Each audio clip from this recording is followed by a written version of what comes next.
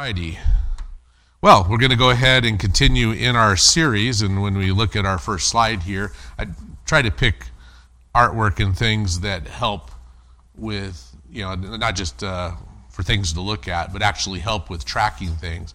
So I kept the same artwork for, you might call Unit 1 or Part 1, Doctrine of God. So we're in a series in theology, and I'm using the book by Wayne Grudem, which is a systematic theology book. And I didn't cover everything in the section on Doctrine of God, but we covered quite a few things. And so now we're switching gears to the Doctrine of Man, and so we'll consider that to be Part 2. And I just chose some artwork. This is, of course, from where? Let's see how good you are. Yeah, the Sistine Chapel. Very well. That feels very American English of you to say it that way. I don't think it was Michelangelo. I probably can't say it right either. I think a little closer to Michelangelo or something like that. His first name is Michael and his last name's Angelo. So anyways, I believe you're right. I think it was Michelangelo that did that. Of course, this is just a small little part of it. That's actually Adam's hand on the left and the hand of God on the right. So it's like God reaching out and giving life to Adam. So anyways, the creation of Adam, and so I just borrowed that image for our series. So we'll use that each week to kind of remind ourselves that we're on the doctrine of man in this. And if we go to our lesson today, this will be our 8th lesson in our series, and so we're on the creation of man for today. Now, that doesn't mean we'll be going over the creation story, because it's just specifically man himself, and not the 6 days of creation that we'll have. So as we begin this, maybe we'll start off with the word man itself, because creation of man is not just creation of males that we're speaking of, but creation of mankind. Well, in this day and age, maybe it's appropriate to think about the question whether we should use the word man to refer to mankind. Some don't want us to use these terms like that, would like a little bit more gender-neutral terms. I'll swing back around to that thought here in a moment, and actually in a future lesson we'll probably come back to that thought even more. But we might say this, the decision to use man is one that is warranted in passages such as Genesis 5, verses 1 and 2. That particular passage says, "In the day that God created man, in the likeness of God made he him." Now, if we just stop right there, it's okay, well, what's meant by that? Is that males? Or is it talking about the human race? Well, the verse doesn't end there. I'll go back and read at the beginning. "In the day that God created man, in the likeness of God made he him, male and female created he them." And so God here in the scripture is using the word man to speak of the human race. Now, the Hebrew word that's translated man in that passage, as well as Genesis chapter 2 has a kind of a similar thought, is actually the word Adam, which is, when you think of Adam and Eve, well, Adam means man. And so it's the term Adam, and the same term, of course, is used to actually name him. So, but the practice of using the same term to refer to male human beings and to the human race generally, so you could say it originated with God himself. And so for that reason, maybe we shouldn't object to it or find it to be insensitive. Now, in regards to this thought of gender-neutral language, of course, in our society, that debate has raged strong recently and has gone much more of the focus isn't really on women and men, like male and female. It's gone beyond that to not even wanting to recognize that much. I'm not going to talk about that a lot today. I think that'll come out in some of our lessons. We'll speak of that a little bit more. But maybe highlight it in terms of just male and female. So I'm going to sympathize with the thought a little bit. I think the history of humankind has demonstrated that humans are more than willing to exploit each other for personal gain. It's the major motivation of slavery, which has existed. I don't know when slavery first began, but I think it probably began pretty early on. And of course, we read about that in the scriptures. Usually a history of slavery isn't so much the history of one group disliking another as much as one group loving themselves more than the other, such that they don't mind profiting off of the other people. So I don't know, for example, in the Bible, when the Egyptians enslaved the Hebrews, that it was so much we hate Hebrews, therefore they ought to be slaves to us and inferior to us. Now, I think in the history of the United States, we get the racial aspect of slavery comes in, and it's hard for people to think about slavery in terms of things that aren't racial. But the history of mankind wasn't really so much about racial. Now, in our country, it became a racial thing. But in the beginning, I don't think it was so much that. It became associated with that, but it was really about a stronger group picking on a weaker group for their own advantage. So go down and enslave people that didn't have the ability to stop it, and then profit from them with all the plantations and the money-making opportunities and stuff that came with that. But so it was with the Egyptians and the Hebrews. They're going to have to do a lot of the hard work. Like life is work. I tell our students that, and I don't think they have any problems believing me, but that doesn't make them want to do their schoolwork anymore. But it's just like, I'm sorry, I teach math. If you don't like math, I can't get around the fact that it's helpful for you to learn math, and we're not just doing this because you enjoy it. So, sorry.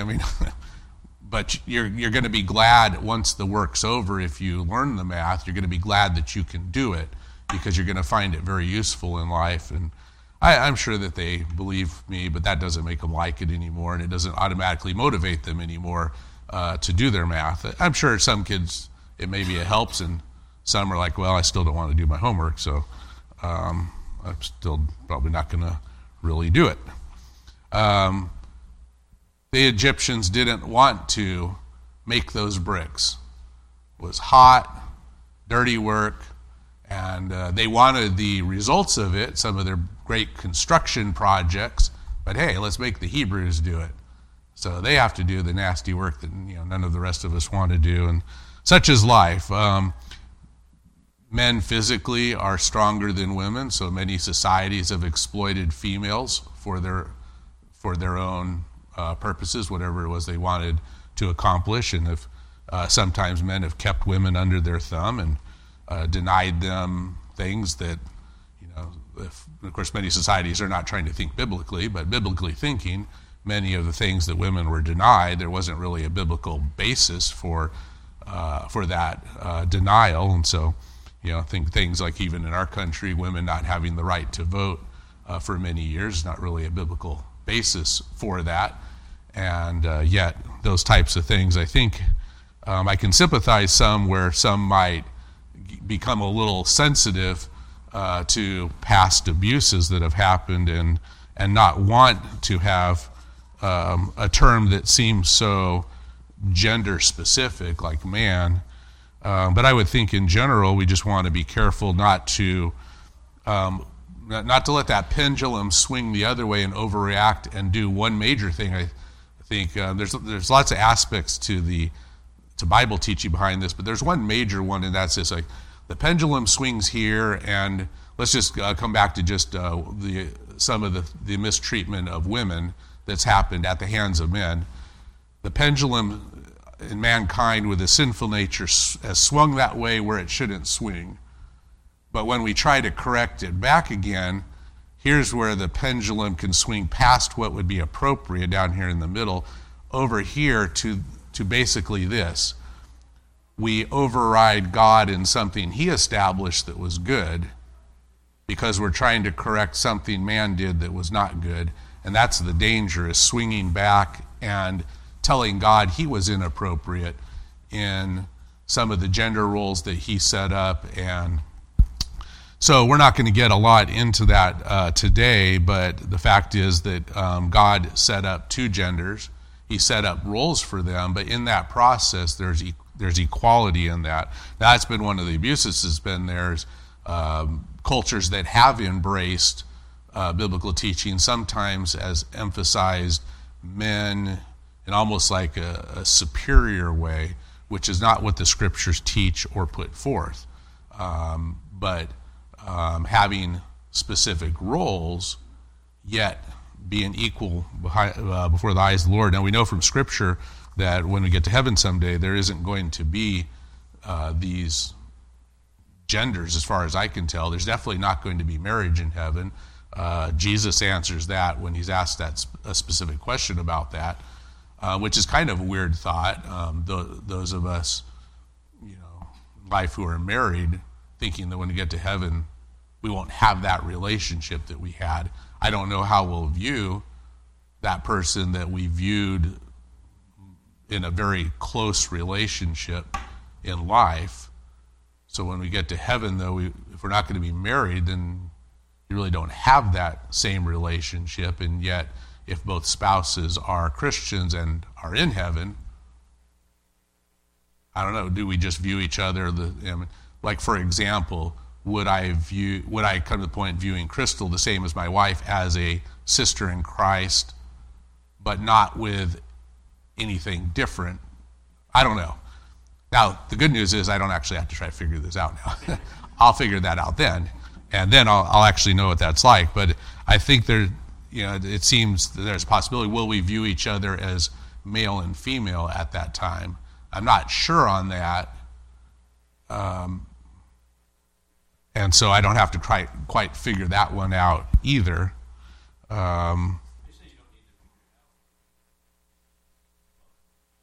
Yeah. Yeah. Yeah, I mean, we know the angels don't have gender like that, and they're not given in marriage and things like that. So I think it's possible that was a relationship meant for this life. A big part of it is procreation and establishing families, and big focus is that God, through families, brings a lot of glory to himself, and is part of how society has been organized by the Lord. I don't know that we always have to use gender language like man. Like, it would not be a problem using something else like human race. At the same time, I don't think we need to avoid it. But it could be appropriate in our discussion. And our author is using that term, oops, I was going to point back, forgot I'm off the slide, but we have a section here, Doctrine of Man, which really just means mankind or humans.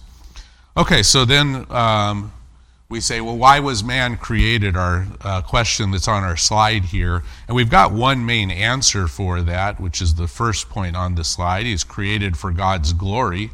And Isaiah 43 verse 7 says, "Every one that is called by my name, for I have created him for my glory, I have formed him, yea, I have made him." And so we find that this is what the Bible identifies as really our number one purpose in life. One verse that you might be more familiar with in Isaiah 43:7 is 1 Corinthians 10:31, or at least if you grew up in church as a kid, there was a song that sometimes churches sang on that, "Whether therefore you eat or drink or whatsoever you do all the glory of God," and you can put that to a tune. I'll spare you having to listen to me sing solo for you. I'm not embarrassed to do so.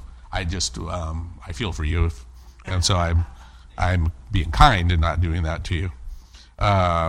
I'm sparing you, not sparing me. Okay.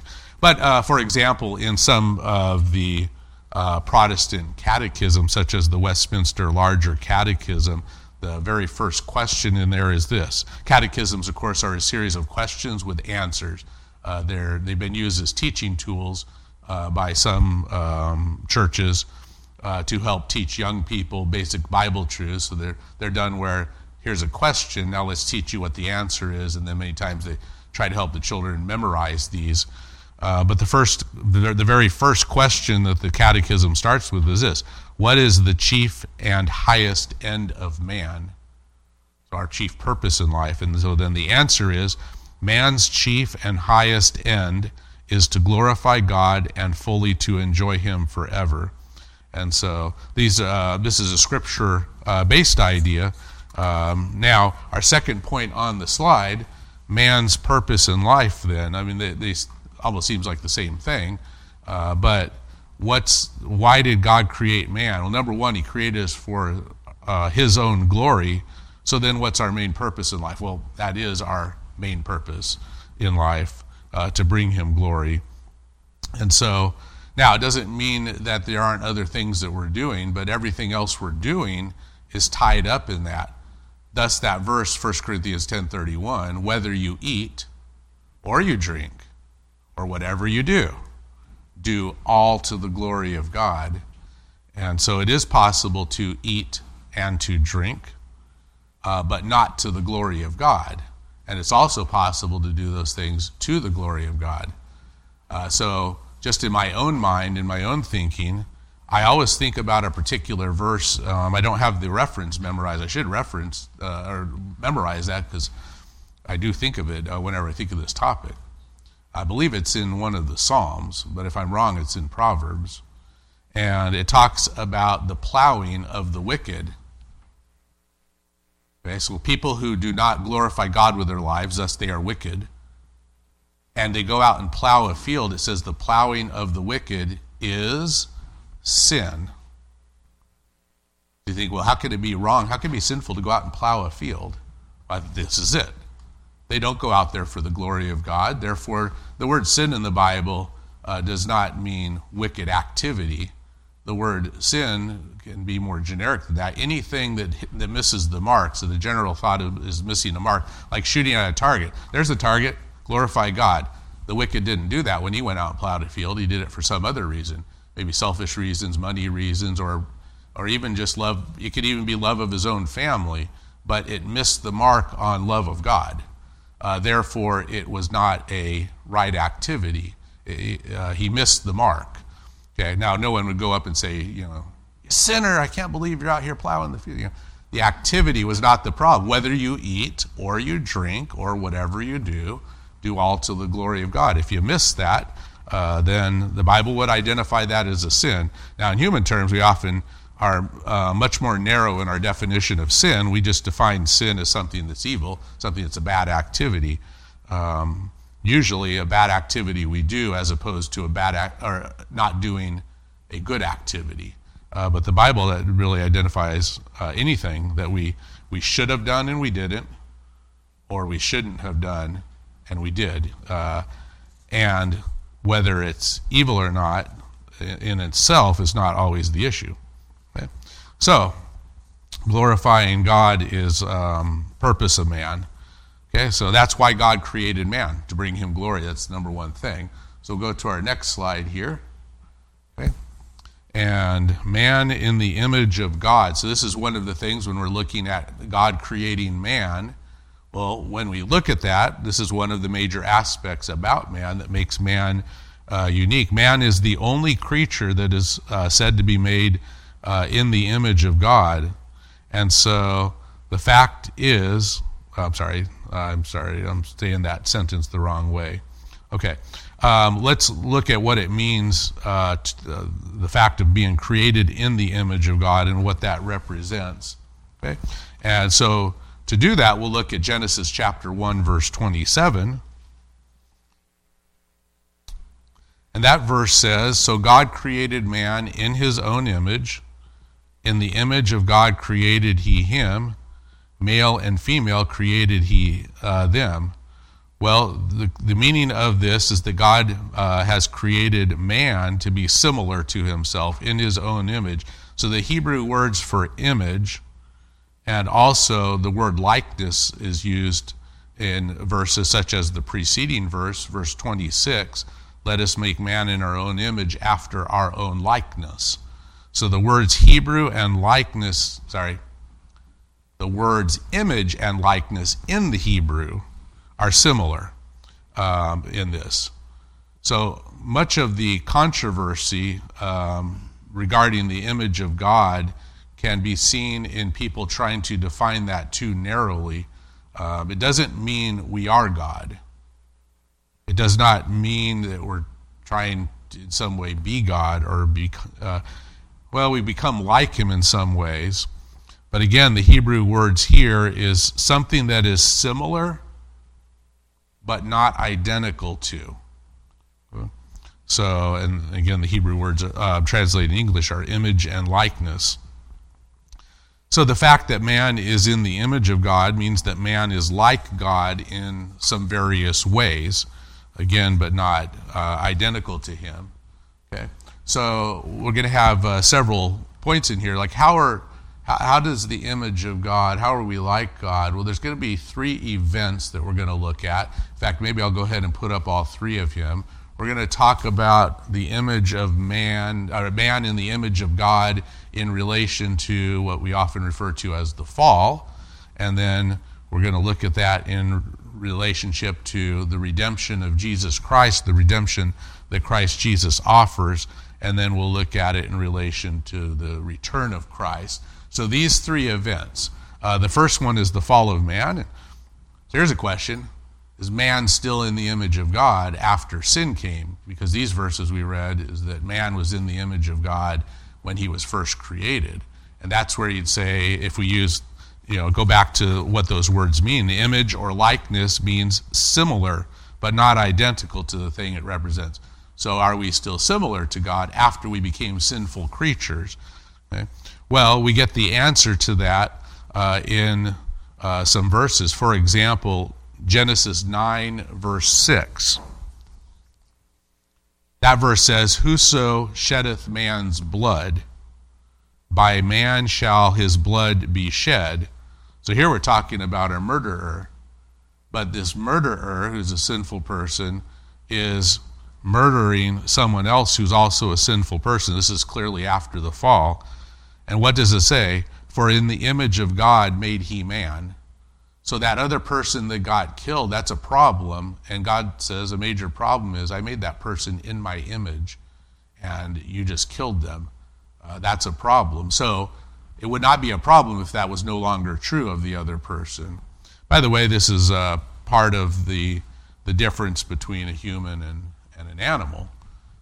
Would it be okay to eat an animal? Well, God modeled that for us. I don't think that was likely the original intent. It wasn't. I shouldn't say likely. I know it's not. Death did not exist before sin, even death of animals. By the way, would trees have died?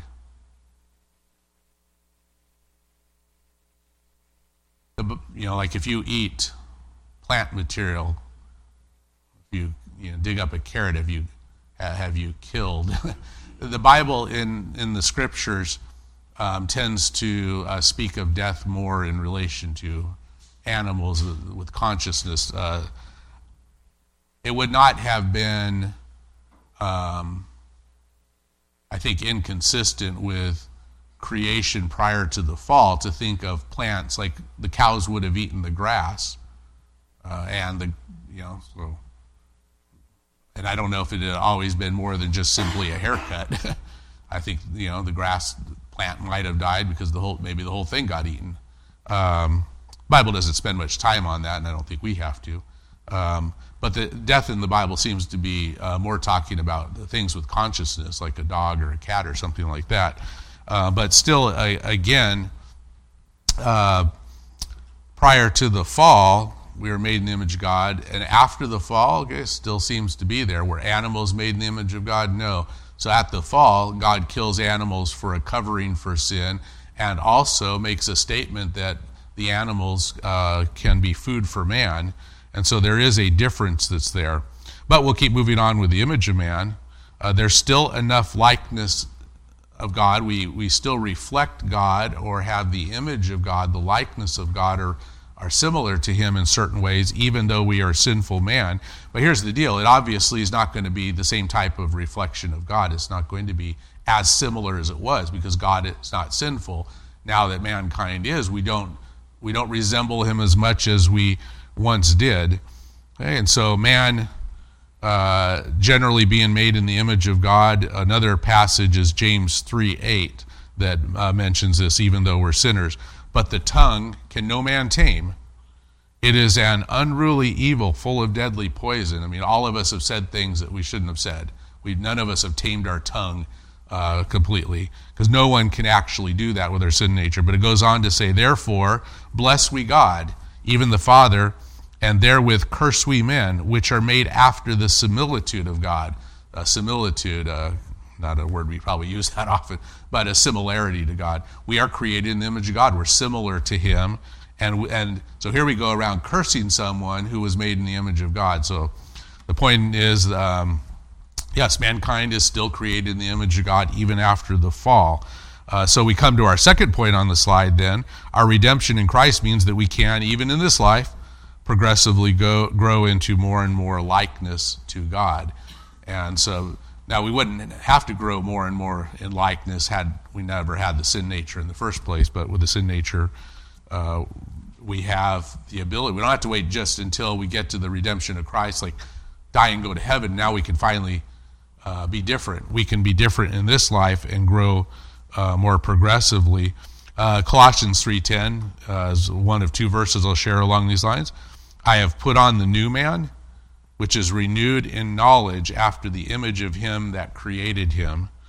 Okay, and so here, of course, Paul is speaking of putting on the new man, like put on Christ, put off the old man, or the old man with his old sin nature.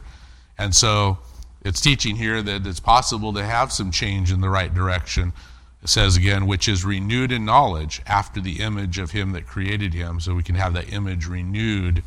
And 2 Corinthians 3:18, Paul also teaching here says, but we all, with open face, beholding as in a glass the glory of the Lord, are changed into the same image from glory to glory, even as the Spirit of the Lord. And so we all have that ability again to be changed and to grow in this area. Yeah, but then you have the third event up here, Christ's return. And Christ's return is when that image is going to be fully restored, where we're actually reflecting God. Okay, yes, something. My wife she doesn't have a poker face. I can read her face. She's confused about something. I've said something or done something up here. No. Okay. Also, her husband is not a mind reader. And he gets arrogant thinking he can read her face and know exactly what I thought she looked confused. I'm like, what did I put up here that she's so confused? Let me have her clarify. Well, yes, you have a thought.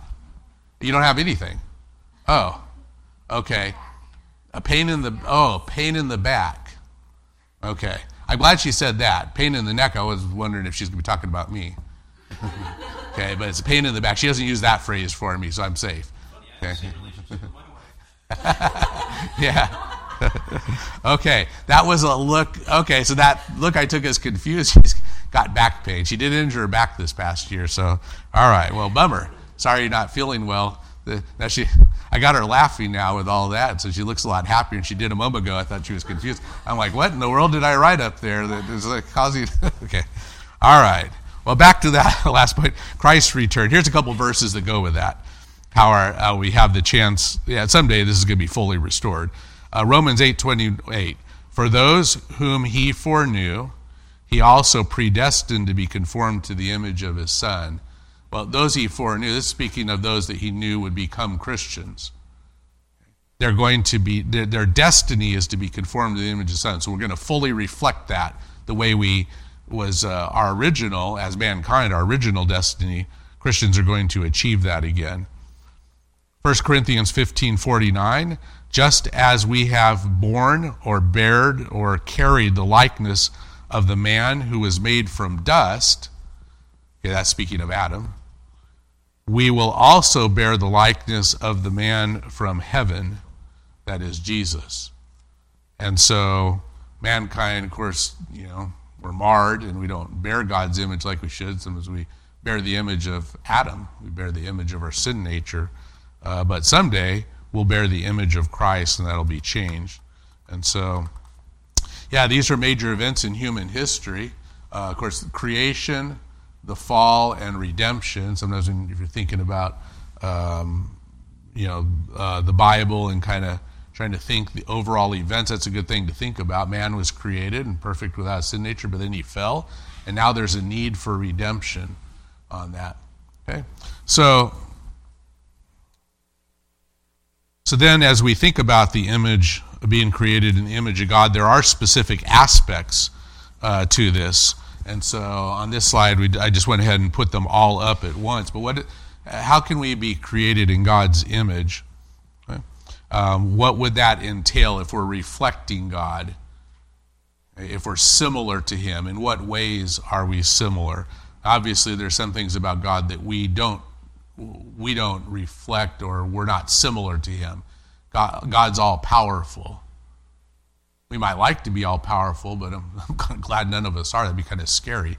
Put that kind of power in the hands of someone that doesn't have wouldn't know what to do with that power. It's sort of like the story about Midas. Get this power to change anything to gold, but then finds out it's a curse because now is that Greek? Midas, I think it's Greek mythology. Does he touch his daughter? Yeah. Kind of wishing at that point I didn't have that power. Sounded really cool in theory, but yeah. So I'm sort of glad that we're not like God in all ways, but we reflect him in certain ways. So one of the ways we reflect him in regards to morality, we're morally accountable to God for our actions, but we have an inner sense of right and wrong. We often call that a conscience. And that sets us apart from the animals. Like I've become convinced that dogs do not have a conscience. They do not feel guilty. Now, they cower. They feel like they're in trouble. Our first dog that my wife and I had, a chocolate lab named Coco, he disobeyed, and he didn't look like he cared at all. We had a little bowl of candy with chocolates. I was so impressed how self-controlled he was. Because you think a dog, once they discovered the chocolates, they would just eat them all. No, he'd sneak a chocolate or two. Like we'd come home, and it'd be like, I'm looking at that bowl. Are there fewer Hershey's Kisses in there than there used to be? Well, I don't know, because I'm not that OCD. I didn't have them counted. It's like, but I don't know. It feels like there's maybe a few missing. And then, a few days later, wait a minute. Are there a few more missing? Because again, I didn't count them. Aha, we got the proof. Shiny little tinfoil in doggy doo outside. Aha, you have been eating those, you little. But he would never feel guilty about things like that. More like acting on instinct, but not really any innate sense of morality, such as, for example, that was stealing. Those were mine. I didn't give it to him. He stole, and he didn't feel bad about it at all. Now, he might have felt bad about me taking over the candy dish and telling him no and giving him a swat on the rear end. He felt bad about that, but not about any moral sense. And so, now we have the opportunity to reflect God more, be more like God when we do what's right or righteous. So when we're engaged in righteousness and justice, we reflect God because that's who God is. And the less we're like that, the more we engage in things that are not right or are sinful, then the less we're reflecting God. Okay, but this is definitely an aspect of our ability to reflect God or be similar to him. And a lot of the reflecting, it's similarity. God is righteous when we're like, hey, I'm reflecting him or like him. Then we have spiritual, our next one up there. Animals do not have a spiritual being, but humans do. Animals, of course, are physical, but they are not immaterial spirit. Now, I don't want to crush any little kids' thoughts and hopes and dreams about what happens to Fido when he dies. So if a little kid's like, oh, is my doggy going to go to heaven? I'm thinking to myself, oh, no, but maybe I won't say that right now. You'll figure that out someday. Or you're watching the movie All Dogs Go to Heaven, or which I guess might be based on the other movie Cats and Dogs. When you find out how evil cats are, you know why they don't go to heaven. But then you find out that the dogs are the good guys. So certainly the dogs have to go to heaven on that. So, but no, unfortunately, the animals, they don't have a spirit that lives somewhere forever, but humans do. There will be. And I assume the Bible talks about that. I don't think any of them probably lived on earth before that. Maybe they were reincarnated in heaven, a higher form of themselves, maybe finally reached that nirvana. But then again, I might be deviating from biblical truth there for a moment. I think maybe I got off into another religion there for a second. Yeah. I'm sorry. I slipped. I didn't know. I'm bi-religious. I slipped into the wrong one there for a moment. My bad. No, not really. So I do. I'm trusting a certain sense of intelligence. Whoever's listening to me on a recording, that they'll know I'm kidding. Yeah, maybe not. So, yeah. But mankind's immortal. Not our bodies, of course, but we'll live somewhere forever. And that's a huge scariness about mankind, because those who don't have that restored relationship with God will live in the lake of fire forever, the Bible says. But we have the next one. Another aspect in which we can reflect or be similar to God is mental ability, thinking and reasoning. Now, animals have some of that ability. So it doesn't mean just the ability to think at all, but there's a definite difference between humans and everything else. And it's not just in degrees. There's things that are completely not able to be done by any other life that God has created. For example, last I checked, preparation for the Sunday school lesson, I had to go back and watch All Dogs Go to Heaven and Cats and Dogs. Those two movies, I didn't really do that, by the way. Okay. Oh, my wife's like, what? She knew I was weird, but she's like, what is he? That's how you research for Sunday school? Wow. That's her opinion was, well, maybe not that high. Her opinion was here before, and then it just sunk. Okay. So, no, last I checked, the dogs have not written, Fido's philosophy of, canine, life. Dogs don't write books of philosophy. A troop of chimpanzees, they don't sit around and discuss the meaning of life. They don't have that kind of ability to think and reason. They don't discuss ethical issues.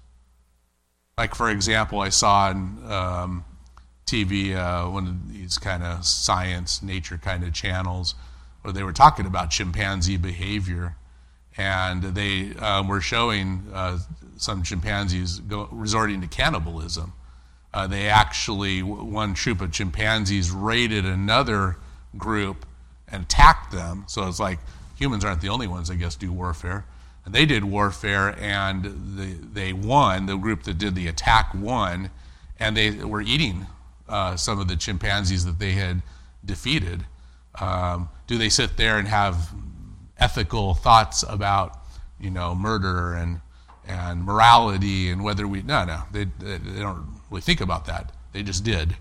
And so it seems to be one way that we reflect God, morality, our ability to think and reason is something, of course, that God does that we can do. They wouldn't sit around and debate theological issues either.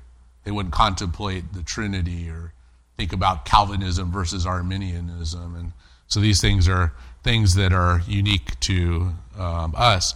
We can do complex, abstract things. Animals don't think in the abstract. Grudem mentions this, and I'll just read from him. He says, I could tell my son when he was 4 years old to go and get the big red screwdriver from my workbench in the basement. Even if he had never seen it before, he could easily perform the task because he knew the meaning of go, get, big, red, screwdriver, workbench, and basement. He could have done the same thing for a small brown hammer or a black bucket beside the workbench or any of dozens of other items that he perhaps had never seen before, but visualized when I described them in a few brief words. No chimpanzee in all history has been able to perform such a task that has not been learned through repetition with reward. Now, that would be if you okay, let me take you down, Junior. Okay, what? Down this way, red screwdriver, snack. Okay. Go back. Okay, down again, red screwdriver, snack, like we do with the dog. That's not what was happened through repetition with reward, which we can, of course, train animals to do that. So you could train your dog to go get the red screwdriver, but not because there was any abstract understanding. He goes on to say, but is simply described in words that refer to an item that the hearer has never seen before. Yet 4-year-old human beings can do this routinely, and we think nothing of it. Yes, Jeff? We can also have a whole debate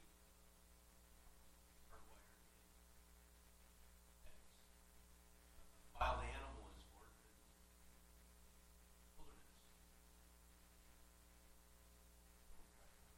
the wilderness. Yeah. It's wired in. Yeah, there's definitely innate behavior. And yeah, definitely. And yet we see a definite difference between animals and humans on mental abilities and abstract thought and reasoning skills, okay? Including, by the way, an awareness of the distant future. Reminds me of a joke. Okay. My wife's shaking her head. She's like scared where I'm going with this. Okay. Did you hear about the dyslexic agnostic insomniac? He lied awake at night wondering if there was a dog. Okay, you have to think about that for a little bit. Okay. Yeah. And yet a dog doesn't lie awake at night wondering if there's a God, because he doesn't think about things like that, or he doesn't wonder what's going to happen to me when I die. I don't even know if an animal has the concept of death, but if they do, I don't think they sit there thinking about what's going to happen to me after this. They don't have that type of thinking, but humans do. We have the ability to think creatively, art, music, literature. It would include things like emotions as well.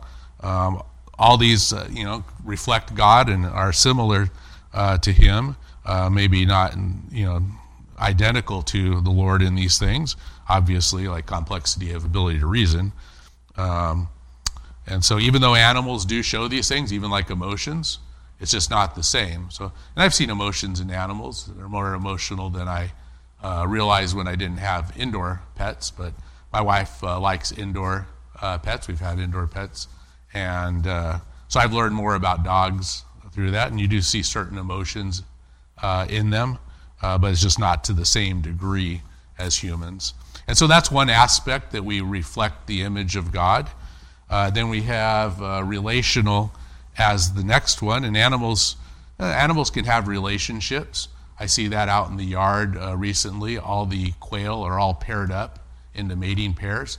So look, there goes the little boy girl scurrying around the yard. Oh, there's another one. I was counting one day, we had 6 pairs of male and female. So, and yet, they don't have the same kind of relationships that humans have. They might be mating pairs, but are they gathering together for family, barbecues? Obviously, they can't barbecue, but I was thinking, I had a flashback when I was thinking about this to a dog that we had when we were younger, and just thinking about dogs in general. But we had one of our dogs. She's kind of young to be a mother, and she killed all her babies.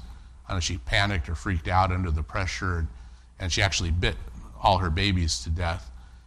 Yet the ones who don't do that, I don't see any of them seeming to be more bonded. She's probably going to shoot down my theory. Yeah, what do you have a thought?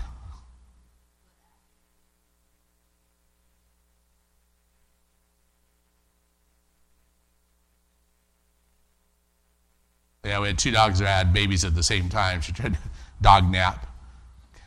Maybe not all that dissimilar than the 2 moms that Solomon had to deal with. Oops, my baby died, I want yours. Yeah, so I just think they don't have the same bonding. Oftentimes when, like our dog, for example, that we used to have, his name was Rex. A good dog, he was from our neighbor's dog. I don't think Rex ever sat around and said, I need to go up and visit Mom. I don't think he had the concept of that was Mom. I mean, he would have been close to her when he was a puppy, but at some point, it's like, that relationship wasn't there. And so we can reflect God in our relationships, our desire to have relationship. We could have relationships with each other. We could have relationships with God.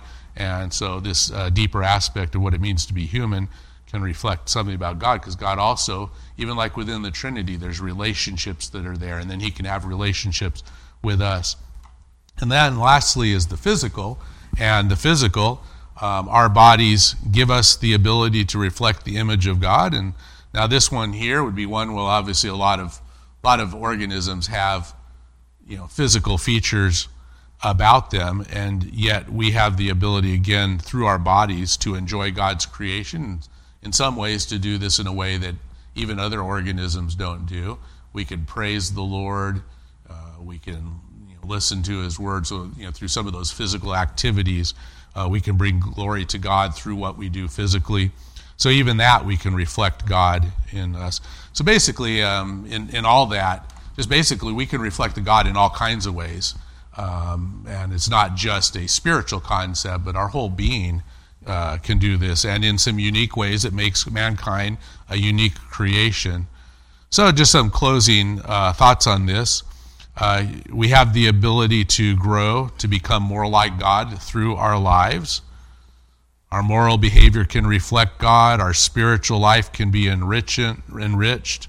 Our use of reason and language, I don't know if you're catching here, I'm just kind of going down through these, but our use of reason and language, mental, can become more accurate and truthful, more honoring to God. Our sense of the future, still mental, can become intensified as we lay up treasures in heaven and seek for increased heavenly reward. Our ability to rule over creation, I didn't mention that one before, relational. We have our relationship with the creation itself reflects God in the dominion mandate. The fact that God gave us the instructions to have dominion over the creation, much like God has dominion over His creation, could reflect Him. And that can be extended by faithful use of the gifts that God has given us. Our emotions can be more and more conformed to the pattern of Scripture so that we become more like David, a man after God's own heart. Our interpersonal harmony in our families, again, relational, and in the church can reflect more and more the unity that exists among the persons of the Trinity, so we can reflect God more and more in that. And so maybe that's something we take with us, is maybe a renewed desire that we actually reflect God in our lives, because that's His will for us. We're created in His image, but with the sin nature, that image is often marred. So that rather than someone saying, okay, wow, bringing glory to God in your life, someone's like, okay, bringing dishonor to God and not fulfilling that destiny. All right, any closing thoughts or remarks on your part? Okay, let's go ahead. You got something? She's trying to decide if she's going to say something or not.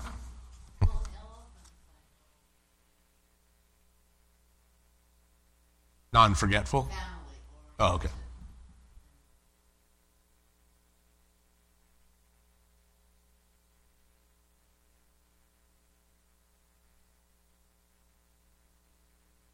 Yeah. True.